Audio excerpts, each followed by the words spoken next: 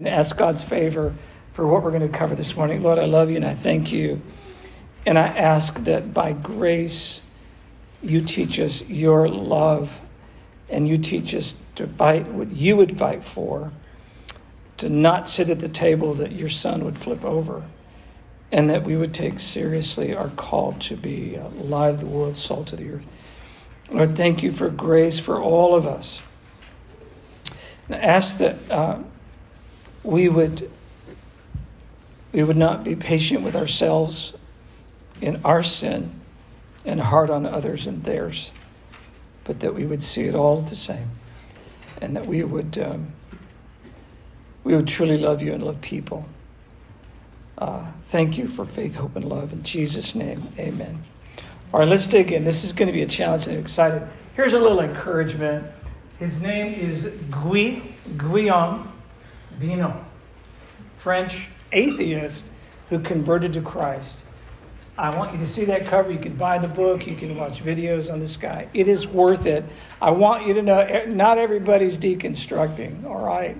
There are atheists who repulsed by, refuse to consider faith, that are converting to Jesus Christ. You should hear this guy's story. It is absolutely amazing. Brilliant man, studied physics and all kinds of mathematics. I'm telling you, he's got that empirical scientific brain. And, you know, the fact that you can't put God in a test tube, that kind of a situation. And yet he turns to the Lord Jesus Christ. Beautiful story. So be encouraged by Confessions of a French Atheist. Kids, if you want to draw something, I gave you a copy of some Greek. All right? I want you to try to draw an ancient Greek manuscript.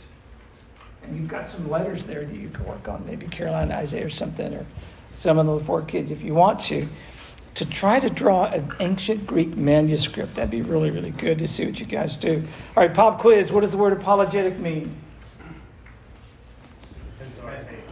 What's that?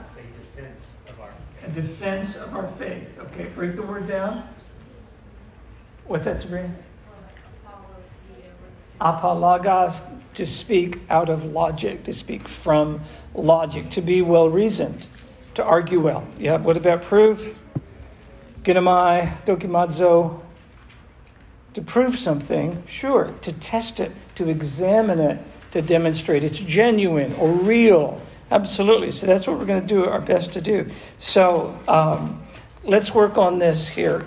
I challenge you with a couple questions. Got a new one for today. Last Sunday was, is it possible to empirically prove the existence of God?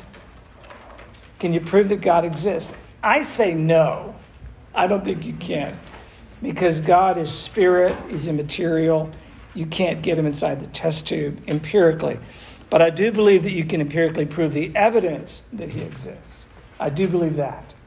In other words, the sunrise. You can measure that. Those kinds of things. So here's my next question. What distinguishes our Bible, the Old and New Testament? What distinguishes it? What makes it special in comparison to the great writings of the world religions? Ours is the only one they make fun of. Okay. I hear you in your humor, but I bet there's others that complain too. What do you think? What makes ours special? Or doesn't? It's living proof, and it has miracle results. Yeah. That's good, Tony. And yet, I'm positive that I could find a Muslim who would say the same thing about the Quran. Yeah. Allah has done this, and Allah has done that, and yeah. David? It's just people try to disprove it all the time. They try to disprove it, say it's not factually correct. So what? But okay. Prophecies. Is what Okay. makes it Good. different. There is no other Okay. book, there is no other religion that has prophetic Okay. wording in it that is come true. Okay. It's Kat? the only one inspired by the Holy Spirit. How do you measure that? Well, empirically, don't. You can't, right? Because they'll say the same thing. This is the anointed book. This is it. This is the Bhagavad Gita. They're so anointed. Okay, manuscript evidence. Okay, now that's something more measurable. Okay, that's good. Anybody else? What makes our scripture special? The longest living testament that has still been proven to be 99.5% accurate. Interesting. Yeah. Somebody else? Jake? It is the only book in religion where you can actually prove the existence of the prophet. Of a prophet, like the prophet Isaiah? Like Jesus, Okay. that can actually prove the existence. Okay, that's actually good because that's called a corroboration or an external testimony. Yeah, that's actually good, Jake. Thank you. Chris, it's about Jesus. It's about Jesus. If there ever was a good time to say Jesus, it was right then. Because it's interesting, Justin he bypassed a whole lot of stuff to get to something very unique, this historical figure named Jesus. Yeah. So that's super good. Anything else? Is it the only one that claims to be divinely inspired within its... Absolutely no. Not at all. No. Well, both the Old Testament and the New Testament point to Jesus. Sure. Yep. Anything else? By the way, have you heard of a tautology, an argument? Remember, we're doing apologetics, logos, from logic. A tautology is a circular argument. It's a dog chasing his tail. So it's going to be something like this. Well, I know this is the Word of God. Do you know why, Joe? Because it says it's the Word of God. Duh. Well, that's called a tautology. It's a circular argument. They're going to say the same thing. So what's special about our book versus theirs? Joe?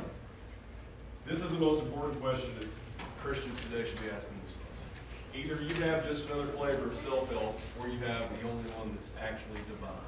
Okay. If we can't answer this question, it's a difficult proposition that we should be out evangelizing. In my opinion, what separates ours from everybody else's is that salvation is lifted from the responsibility of the individual. And it's put on somebody who's already done it. So it's not what man does in Christianity, it's what God has done. In my understanding of all the different religions, and a lot of times in the way we teach Christianity, unfortunately, it more depends on what the man's doing and less on what the divine, whoever he is, will forgive you if you get to a certain point of holiness. Right. And if you don't, you suffer whatever punishment. And Right. Unfortunately, we teach Christianity like that too, instead of what it really is, in that you're either irrevocably saved or irrevocably lost. And you are irrevocably saved because the work has been done. Yes, in Christ. Anyone is in Christ. Someone else, I think it was Jay or... yes. Cole? Scientific evidence for parts of the Bible, such as the flood. Okay, corroboration. Has archaeological research verified facts about the Bible? So that's good. Yeah. Yes, Emma.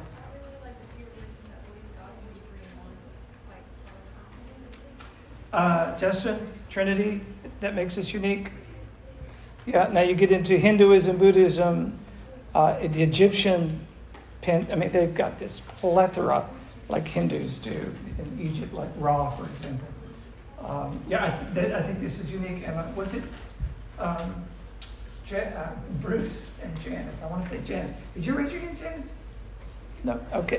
Maddie, I'm sorry. I'm close. I was just going to say, isn't ours the only one with a God that would give himself for sinful people? I think that's actually very insightful that our King dies for us instead of, the King demanding that we die for him. So really interesting. Yep, that's really insightful, Maddie. That's good. Anybody? Cole? The amount of authors over such a length of time without a single contradiction. Yeah, that's insightful, but problematic because the rest of the stories are similar for the rest of the people. And we'll look at it in just a second. Anybody else on why the Old or New Testament, our Christian scriptures, are unique, special in comparison to those? Chris, Yeah. I'd say the amount of people who died defending the Old Testament, New Testament, the martyrs. Yeah. There's not going to be any other book that people... Yeah, that's really interesting. However, the Muslims would claim perhaps even greater an argument there because of what they would say the Great Slaughter during the Crusades, where they felt they were being persecuted by Christians. But your point well made, though, Philip. Yes, Alan. None of those start from the beginning. What's that, sir? None of those start from the beginning. Well, some do. There are creation stories in some of the ancient writings, Mesopotamia, Egypt, those things. So, yes, remind me of your name. Cody. Cody. All right. Yeah, so it may have been said in different ways before, but Christianity is the only one that's not by works, but by faith. Yeah. And so, because I'm looking at every single one, and I've relatively studied most of those, and all of them are like, do this, and then you get to heaven.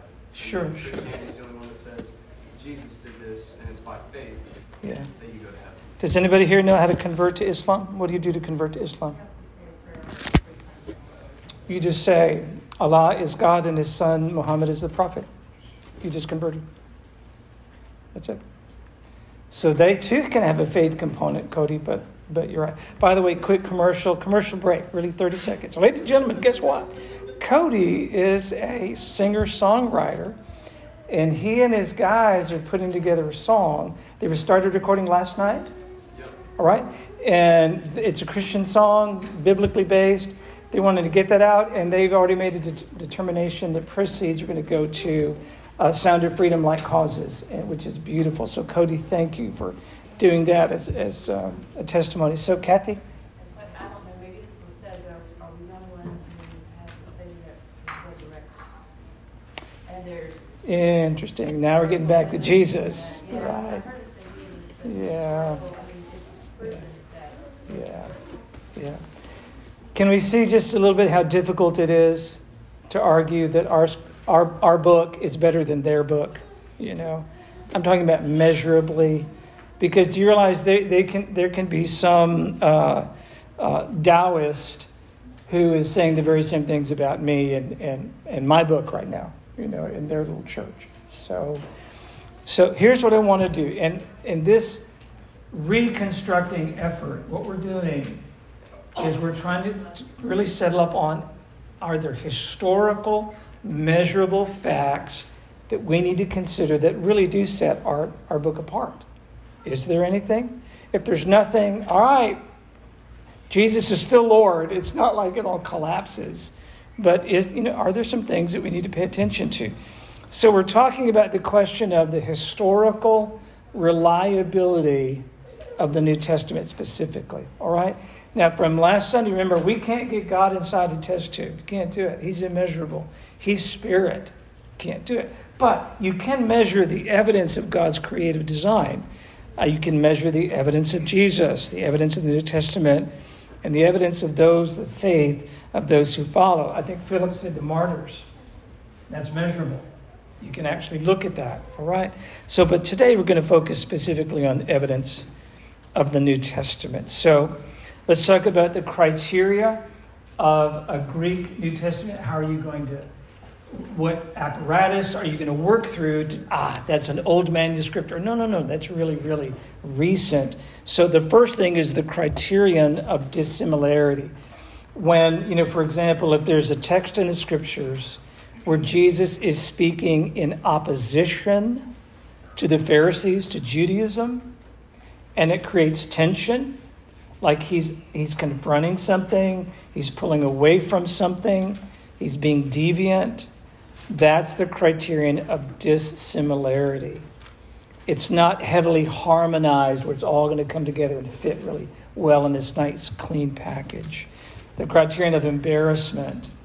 Do you remember the story where Jesus gets baptized? Who should be baptizing who? So Jesus baptized John. So John, some guy, hairy guy that eats bugs, is in a camel girdle or whatever he's wearing, is going to baptize Jesus. That's a little embarrassing, What about the number one dude in Jesus' youth group? This guy's amazing. He's doing miracles. Oh, by the way, walking on water. Anybody done that one? And guess what he does? Denies him when he eats on. That's embarrassing.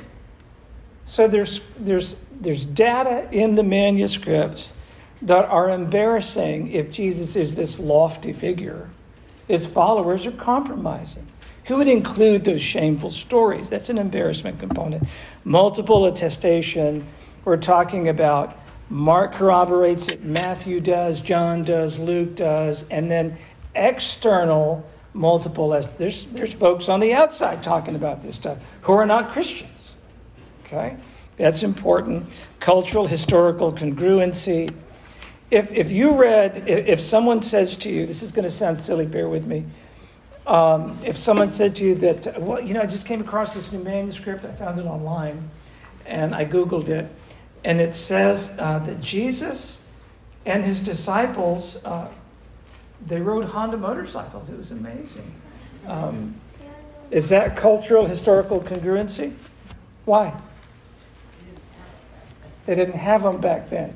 So if the writings of Matthew, Mark, Luke, and John are writing about things that match up with the culture, do you understand that can help with dating that manuscript? But if they're talking about things that had nothing to do with that culture, then it's going to create a lot of doubt about it. Aramaisms, his actual native language, a subset of Hebrew. Can you pick up on an Aramaism?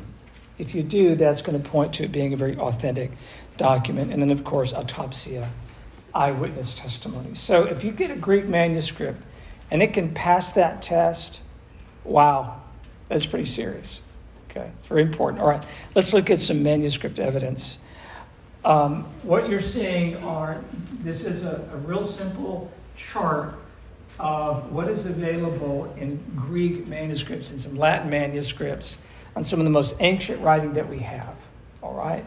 For example, Pliny, his writings, he wrote around 61 to 113 AD. The earliest copy of what Pliny wrote is 850. Okay, so you've got a difference of around 750 plus years of time before the first copy appears. You've got about 7 copies. That's it. Okay. And you can see as it goes down that there's more copies.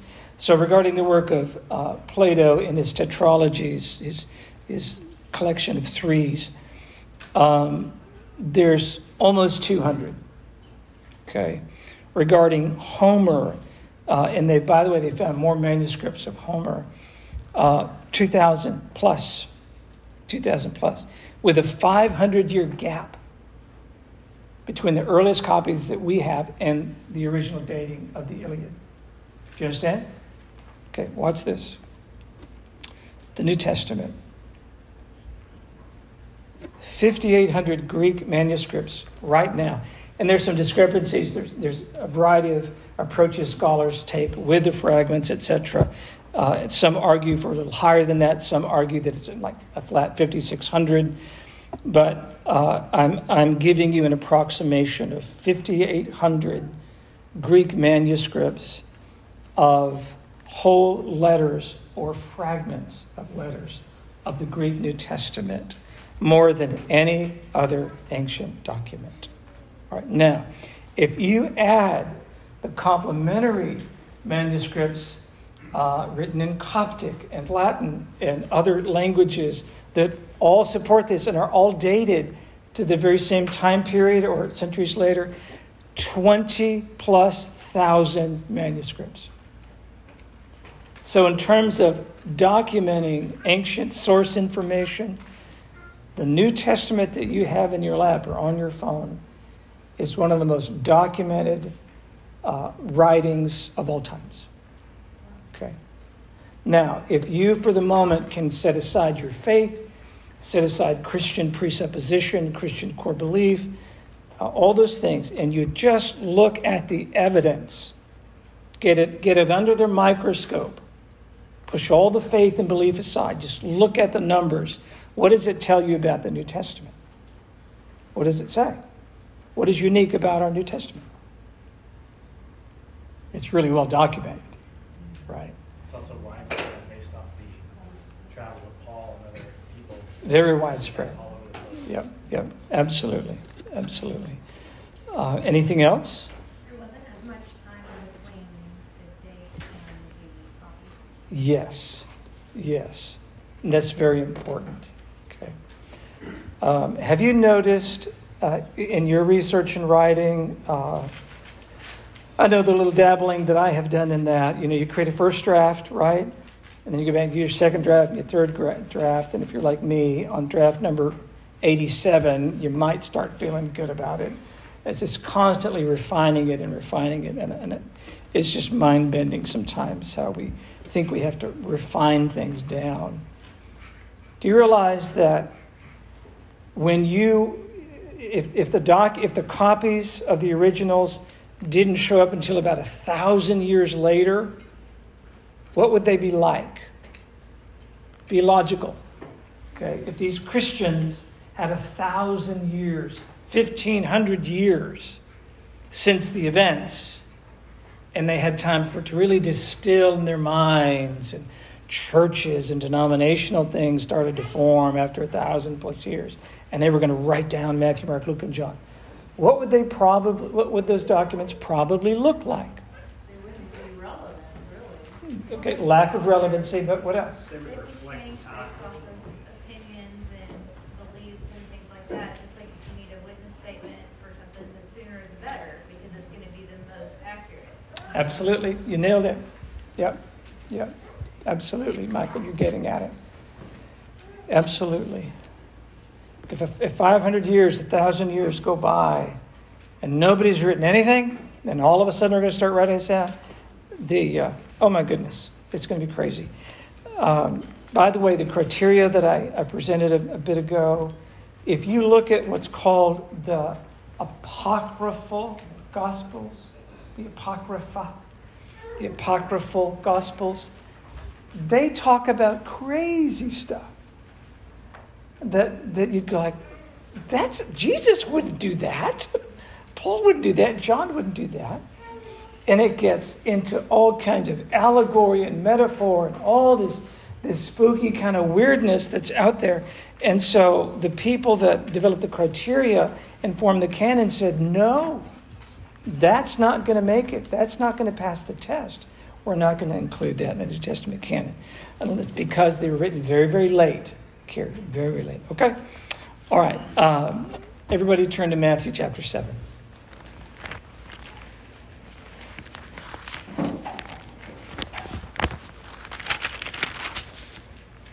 Matthew chapter 7.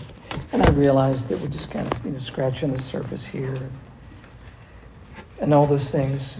So what makes the New Testament, our New Testament, different or special? All the great religions will claim that their God or their gods inspired these writings. They'll all say something like their great sage, their great teacher, their great prophet was moved by the spirit of the gods and wrote down these words. That's absolutely what the Islamist scholars would say about Muhammad, who was called to write down the words of Allah. What is absolutely unique about the New Testament that sets it apart from all the others is that it's about Jesus. It's about this man, the uniqueness of his birth, the uniqueness of his death, the uniqueness of how he teaches, how he handles people, the types of people that he addresses, his own claims. This is what sets the New Testament apart from all the others. Buddha never said that he is the embodiment of enlightenment, and he never said that he was the image of an invisible God. In fact, Buddha said, "Don't believe in me," at his death.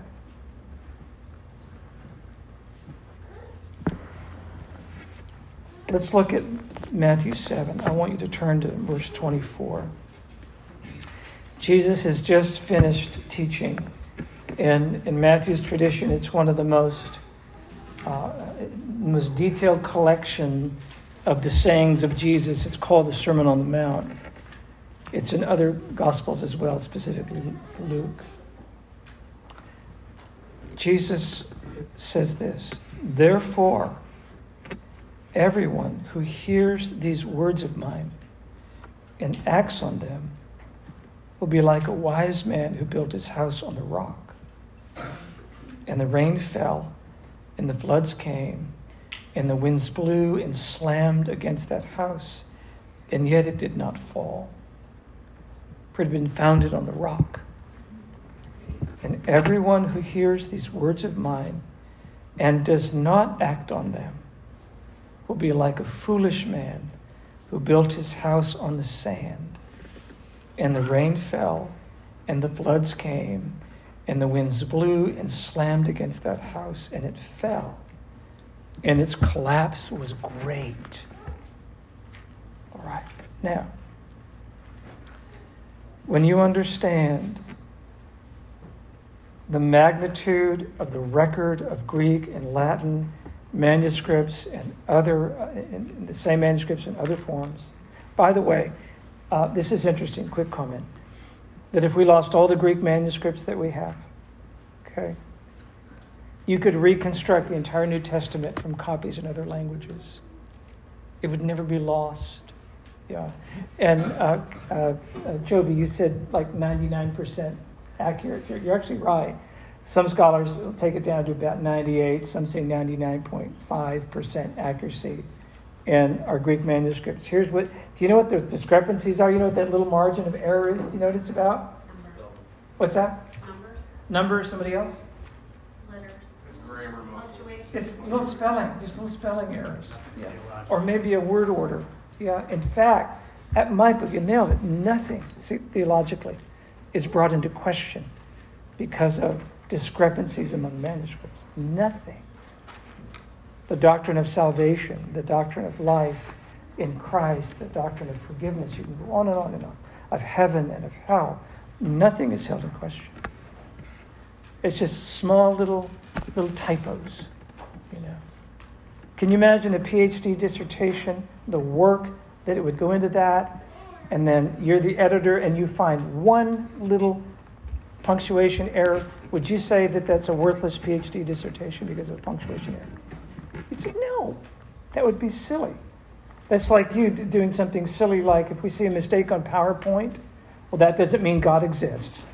You know, deconstructed the whole thing. There was a typo. Oh, my goodness. You know, no. The burden of a copyist and difficult lighting with those tools and a ruler set on a manuscript and making sure that you get it exactly right, it's okay.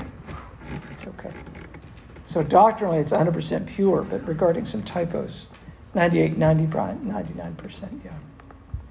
So when you consider the full weight of manuscript evidence, and when you consider the full weight that the central figure of the New Testament is Jesus, and we'll get to that. It's going to get so exciting. You are forced with what C.S. Lewis addresses about Jesus. Josh McDowell picked up on the work of C.S. Lewis, you know, the trilemma, the quadlemma. Jesus is either a lunatic, he's literally insane, right? Or bless his heart, he's just a confused religious man, right? Maybe mental illness or something going on, stressed out. You know, he had a chip on his shoulder and got in trouble with the Romans. And he was crushed under the wheel of Roman oppression. You know, something like that. You know. Or he's Lord. Is he mean? Is he a liar? Is he a lunatic? Is he mean, cruel? And he wanted to make it hard on people? Or is he Lord? You know, and as C.S. Lewis, one of the world's most reluctant converts, and many others, they're forced with that decision. By the way, you should see what Guillaume Bion says about his conversion experience. So let's pull our faith back in. We're believers. If there was one Greek manuscript, and that's all we had, Jesus is still Lord. He still died as a sacrificial lamb on the cross, and he rose from the grave 3 days later. He's still my Savior, my Lord. Even if there's one Greek manuscript and it's in it's a mess historically. He is still Lord, and that doesn't change anything. But let's take it now to a very personal level. When you bear the weight of a clear conscience that I cannot ignore what Jesus says. I can't. If I ignore what he says and choose to say, I'm smarter than he is, or I prefer, I know more than he knows, and he got that verse wrong. I don't like that one. We don't like the stuff about hell. Jesus probably got that one wrong, so let's kick that out. And you don't have a cut and paste, pick and choose Bible. You can't do that with the words of Jesus.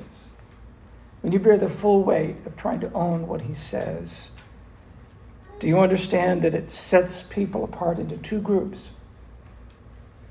Those who listen and act, those who listen and refuse to act. And the ones who refuse will have a destroyed life. The collapse of their life will be great. Therefore, everyone who hears and acts on what I say will be like a wise man who built his house on the rock. In John 10, Jesus says, my sheep hear my voice. I know them, they follow me. How's that for a beautiful relationship? They hear my voice, I know them, they follow me. It's beautiful, the shepherd-sheep relationship. All right, I want you guys to speak up. I want you to quote or do your best. What teaching of Jesus has changed your life? I am so putting you guys on the spot. What teaching of Jesus, or Paul if you want to, in the New Testament, has changed your life and you are building your life on this rock? What would it be? A New Testament passage from Jesus or Paul that you are building your life on this. What is it, Kathy? John 14:6. Nobody gets to the Father except through me. That's so good. Someone else. John chapter 1, verse 28, verse 35. So good, yes. Somebody else. Yes, Scott. It's more of a conversation Jesus has. So there's a great multitude of people following him. And he says, I tell you the truth, unless you eat of my body, you eat my flesh, and you drink of my blood, you'll have no part of me. And they leave. And Jesus goes and looks to Peter and the other disciples, and he goes, will you not leave too? Yeah. And Peter, and this is the big thing, Peter goes, Lord, where else will we go? We go to the words of eternal life. Oh, that's so good. Yeah. Everybody leaves and he realizes that's true. Yeah. John 6, should be verse 69. Very close to it. God sent not his son to the world to condemn the world. And I like that one because it's no condemning or fault finding. He just bringing his love to save us. Brings us to heaven with us. That's so good, Tony. Thank you for saying that. Tony, we really don't have a right to be angry at someone who sins differently than we do. Right? Yeah, Tony, you're alluding to Matthew 7, do not judge so that you will not be judged, for the way you judge you will be judged, and by your standard of measure it will be measured to you. Absolutely. What's that? Oh, Acts 10:15. Isn't that beautiful? And aren't we selfish and messed up people that we're going to try to prove God wrong? God, I'm not worthy. I'm not worthy. We go down that pathetic little path. And God says, hey, what I say is clean. Act like it. Be what you are in Christ. Yeah, beautiful. Read. I think it's further in John 14, but that might not be where Jesus gives us the new commandment, that we're to love others as he loved them. Yeah. That's so good, Reed. Yes. I struggle with that. Yeah. You really think about what that is. Yeah. Thank you, Reed, for your transparency, because I do too. I was talking with a couple. By the way, quick plug for Grace Counseling Clinic. wow, God is blessing that thing. It's amazing. I've got a couple, and it looks like they're going to stay married, and that's good. I was explaining to them, Reed, that we are very American in our approach to marriage and very psychologized that love is a romantic thing. Love is sensual, it's romantic, it's deeply emotive, and all these kinds of things. You know, this stuff of Hollywood. And what's fascinating is when you read the New Testament that describes the kind of love between a man and a woman, guess what? It's not romantic at all. It's not romantic. There's nothing in the New Testament that says, wives, put on that black dress, winky, winky, and a rose in thine teeth, and lean against the door jamb, waiting for your spouse to come home. Yeah. Yeah. You're not going to find it. It ain't in there. You will. What's that? I love my black churches. I love black people. I love white people. But I'm thinking about the Pharisees, how he was out in the opening and doing all this fancy stuff and looking all good.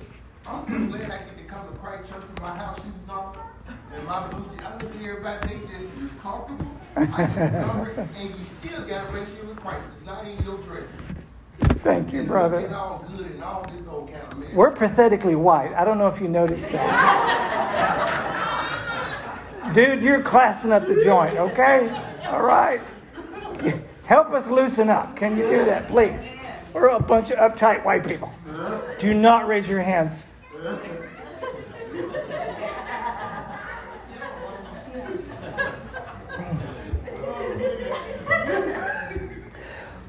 Can we just do the Lord's Supper and go? Love you, Tony. Love you, Tony. Yeah. Read, loving people is hard. Loving a spouse can be hard. Loving ourselves can be hard. Thank you. Thank you. Joe. When you read, or as several of us have done, memorize twice the Sermon on the Mount, and it starts to go past intellectual and seeps into your thinking, and you begin to realize that Jesus is not giving us a list of rules to follow so that we stay out of hell, but he's cutting through false piety, showing you what true completeness in God looks like, and most revolutionarily means giving us weapons to fight evil in the world. These words are life. He says that's what they are. If that's true, it should produce something better than we had before we got hold of it. If I go out there and I apply what Christ teaches, just in the Sermon on the Mount, you don't have to go anywhere else. It's kind of like the magnum opus of what it means to be a disciple. Yeah. You get things that you can take out in the world and stop evil where it stands. And we should never underestimate the power of that, because evil left unchecked can do all kinds of horrible things. It's our job to stop it. When he's commanding you to love your enemy and pray for those who persecute you, not gripe about them and complain about them, but to pray for them, this is a revolutionary way of thinking. Every single one of those religions you put up there has pretty good internal evidence of its own existence. The Quran has never been corrupted by changing languages, it's still only been done in one. So if you want to talk about textual purity, they may have us there in some degree. The faith proves itself when it's practiced according to how it was delivered. You mean you have to live it out? Yes, that's the evidence. That's the evidence. It is not, all right, man, how do you stay out of eternal torment in this faith? Well, there's that part of it. We're here to change the world and destroy evil. We're not down here cowering in a building waiting for God to come around and zap Satan and make everything okay. That's our job. And he'll come back and make it complete one day. We're supposed to be doing it now. Peter says, when you do these things, you hasten the Lord's return. We've got skin in the game. That, for me, is the evidence that this is divine, and not just something that men have come up with. Yeah. Joe, you're getting at it very, very well. In fact, I want to use a metaphor about a beautiful woman. And for you females, the metaphor of a handsome man. All right, let's do that. It's a curious thing about, again, our heavily psychologized American culture, but other cultures that are not American value beauty in certain ways and things. So when a truly handsome man that appears to be like an ideal physical specimen of all things masculine, he's got all the looks, he's got it all, and all the muscles, and he walks into the room, what do people do with that man? What do you notice? They turn and look. When a woman is truly beautiful, she's stunning, and she's modest, and she walks in the room, what does everybody do? They turn and look. There's an old joke that women don't dress for men, they dress for other women because they're competing, How is it that somebody really, really good looking turns heads? Why? What's going on psychologically that we notice? Well, first of all, we're comparing. That's one thing we do. And we're kind of assessing and are comparing, well, he's better looking than me, and he's taller too, but everybody's taller, and I just have to learn to accept that. And, thank you for laughing. We compare. We do it, right? We do it. Joe, if there's ever a time in my lifetime, I'm 62. If there's ever been a time in my life when the bride of Christ is a good-looking woman, it could be now. It could be now. Do you know why? Because it is ugly chaos in the world. It is just chaos. Have you seen the meme? Be a real rebel. Get a job, get married, raise your kids, and love your wife. Be a rebel. Go against the grain. Yeah, it's nuts. I mean, our society is falling apart. Have you seen the footage of San Francisco and LA and what used to be pristine cities flourishing? It is falling apart because of a complete deconstruction of morality. And this version of Marxism that's flooding in socialism is destroying us. Liberalism is destroying us. And guess what it leaves in the hearts of people? It leaves them broken. It leaves them empty. It leaves them lonely. Is this it? Is this all we got? I've got to fight with the government so I can get more money? I'm not willing to work? Or what? You get the idea. The Christianity, Joe, can be beautiful if we lived it out so that the gospel would make sense. Let's put it in another way. The room is pitch black. There's no light. And only one person lights a candle. What does everybody do to that candle? You look right at it. It's like it draws all the attention. Do you realize, Joe, you nailed it, that if we would functionally live out the Sermon on the Mount, we would be the candle in the room. And everybody is looking for the candle. They're worn out. They're tired. They're angry. They're empty. They're bitter. They're resentful. They've lost hope. And when you light a candle in that kind of darkness, that's attractive. That's attractive. But Joe, we got to live it out. It's not just a head game. It's not just a head game. One of the scriptures, Joe, that really breaks me, it's the scriptures that every word is going to be judged. Everything I say is going to be judged. And if I say, listen to this, I say to you, you've heard the ancients say, thou shalt not murder. Well, I have not murdered, so I must be a righteous man. What does Jesus do? He takes to motive, not external behavior, but motive. Anyone who commits murder will be answerable to the court. But I say to you that everyone who is angry with his brother shall be answerable to the court. And whoever says to his brother, you good for nothing, shall be answerable to the court.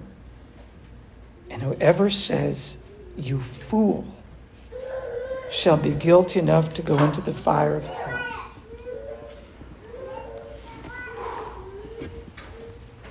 I'm beat.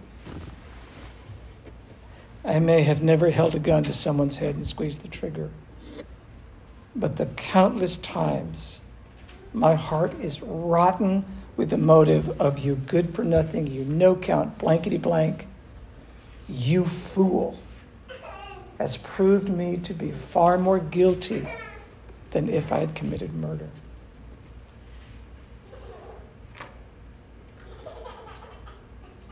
Jesus gets to the core, where the real problem is. Gets to the core. Someone else, something in the scriptures, in the New Testament, that's been a rock, a foundation for you to build your life on. It's been echoed that Jesus is as Joe mentioned earlier, our faith is one that the burden is taken off of us, that we're not trying to reincarnate ourselves because, get a redo. And something that you mentioned earlier, in terms of being physically beautiful, I think we're looking for something emotionally beautiful as well. Yeah. Where Jesus says, "Come to me, all who are weary and heavy laden, and I will give you rest.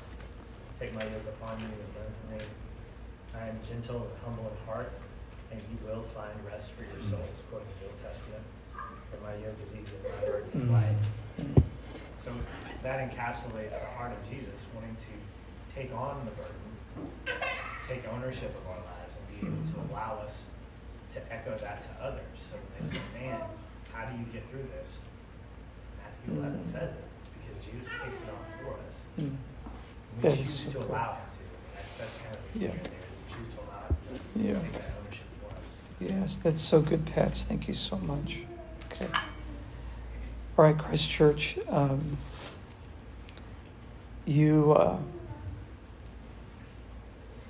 You have a calling to listen and act on the words of Jesus, or to listen and choose to ignore. Where's my Phoebe Rose? Is Phoebe upstairs? Yeah. I think it was Friday. Phoebe saw me coming. Here comes Papa. I'm like, "Phoebe, you've got a choice.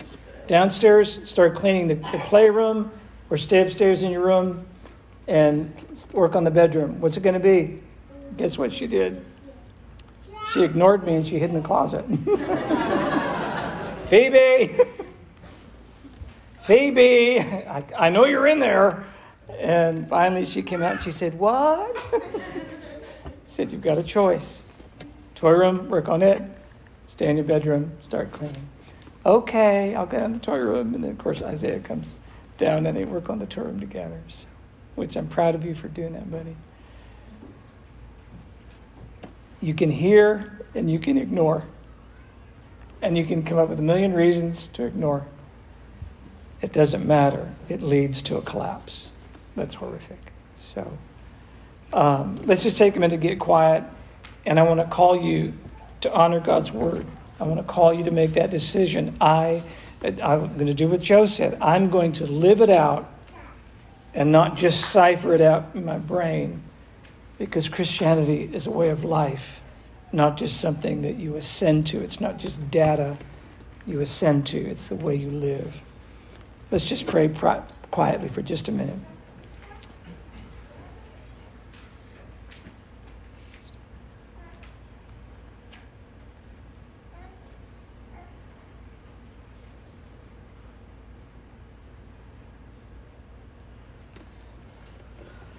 But Father, we confess with Peter that you have the words of life, and the flesh profits nothing. But it's your spirit, your words that give life. We hold on the promise of John 15 that if your words abide in us, we abide in you, that we are one, and that your will is done because we want what you want. Lord, help your word to abide in our hearts and to take root. No more excuses for hearing but not acting. Help us to be the people that build on the rock of your truth and your word. Thank you so much for this. In Jesus' name, amen.